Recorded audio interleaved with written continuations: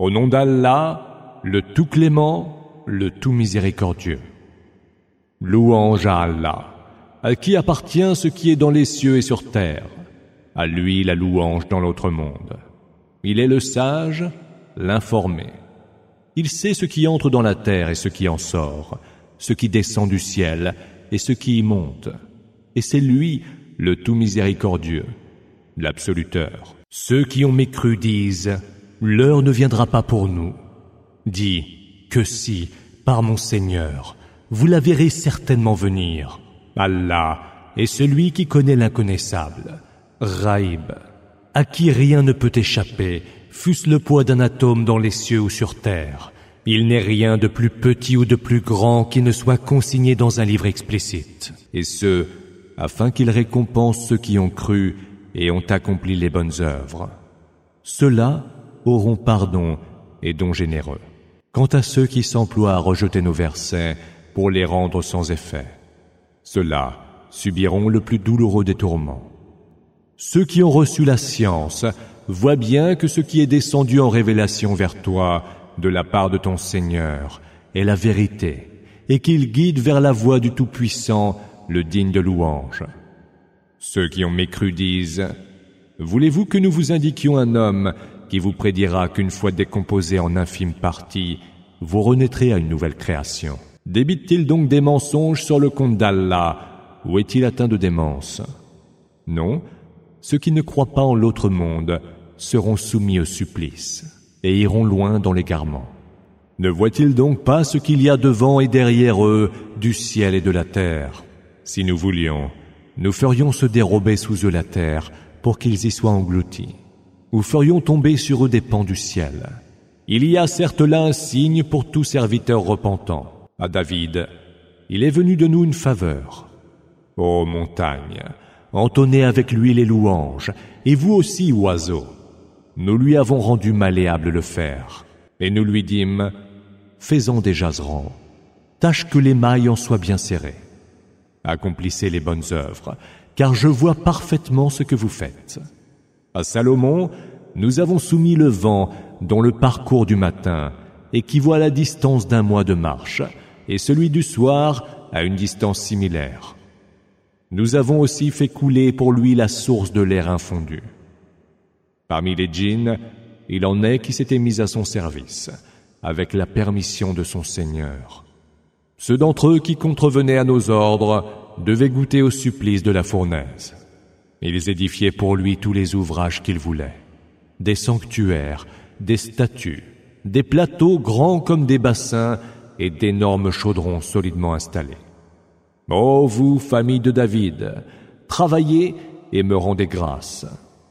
Mais bien peu de mes serviteurs sont reconnaissants. Quand nous eûmes décidé sa mort, seules les petites bêtes de terre leur indiquèrent qu'il était mort, après qu'ils eurent rongé son bâton d'appui. Lorsqu'il s'écroula devant eux, les djinns se rendirent compte que s'ils avaient la science de l'inconnaissable, Ghaib, ils n'auraient pas supporté plus longtemps le supplice de l'avilissement. Il y avait pour le peuple de SABA, en leur pays, un signe, 2 jardins, sur la droite et sur la gauche. Nourrissez-vous, leur était-il dit, des biens dispensés par votre Seigneur, et soyez lui reconnaissants. Un pays si heureux, et un Seigneur si absoluteur. Mais ils se détournèrent. Alors, nous leur envoyâmes les flots impétueux du barrage, et nous substituâmes à leur jardin 2 autres fruits amers, des tamaris et quelques rares jujubiers. C'est ainsi que nous les avons sanctionnés de leur mécréance. Serions-nous sanctionnés de cette manière, un autre que le mécréant? Entre eux et les cités que nous avons bénies, nous établîmes des villes qui se prolongeaient les unes les autres. Nous avons déterminé avec mesure les distances qui les séparaient, et nous dîmes, voyagez donc entre elles, de nuit comme de jour, en toute sûreté. Mais ils dirent, fais, Seigneur, que les distances séparant nos cités soient plus grandes. Ils furent injustes envers eux-mêmes.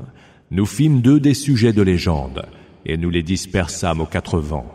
Il y a certes là des signes, pour tous ceux qui endurent, et nous sommes grandement reconnaissants.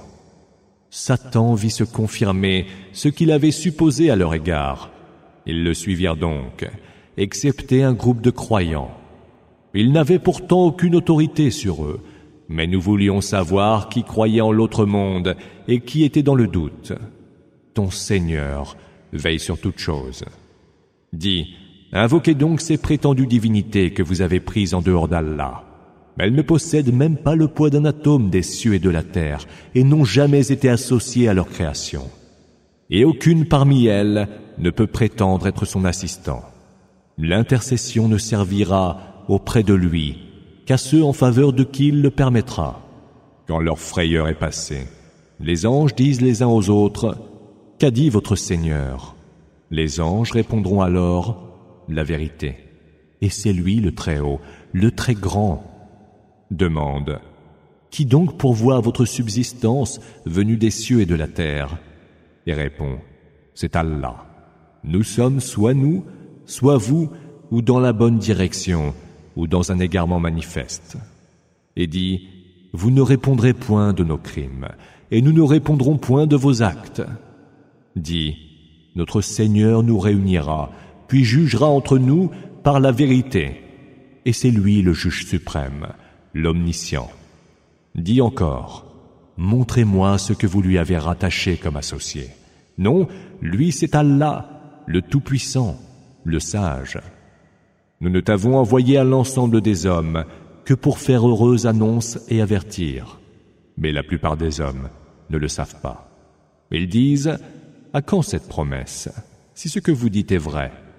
Dis, « Rendez-vous vous est donné pour un jour que vous ne pourrez ni retarder, ni avancer d'une heure. » Ceux qui ont mécru disent, « Nous ne croirons nullement en ce Coran, pas plus que nous ne croirons en ce qui lui est antérieur. » Si seulement tu pouvais voir les injustes, qui, comparaissant devant leur Seigneur, se renverront mutuellement les reproches. Ceux qui étaient les plus faibles diront à ceux qui s'enflaient d'orgueil, « Sans vous, nous aurions été croyants. » Et ceux qui s'enflaient d'orgueil répondront à ceux qui étaient les plus faibles, « Était-ce donc nous qui vous avons empêché de suivre la bonne direction qui vous était parvenue? Non, vous étiez vous-même des criminels. C'était bien vos manigances, tramées nuit et jour, répondront ceux qui étaient les plus faibles à ceux qui s'enflaient d'orgueil, par lesquels vous nous ordonniez de mécroire en Allah et de lui prêter des émules. Ils dissimuleront leurs regrets à la vue du supplice, et nous mettrons des chaînes au cou des mécréants. Seront-ils récompensés autrement que selon leurs propres œuvres?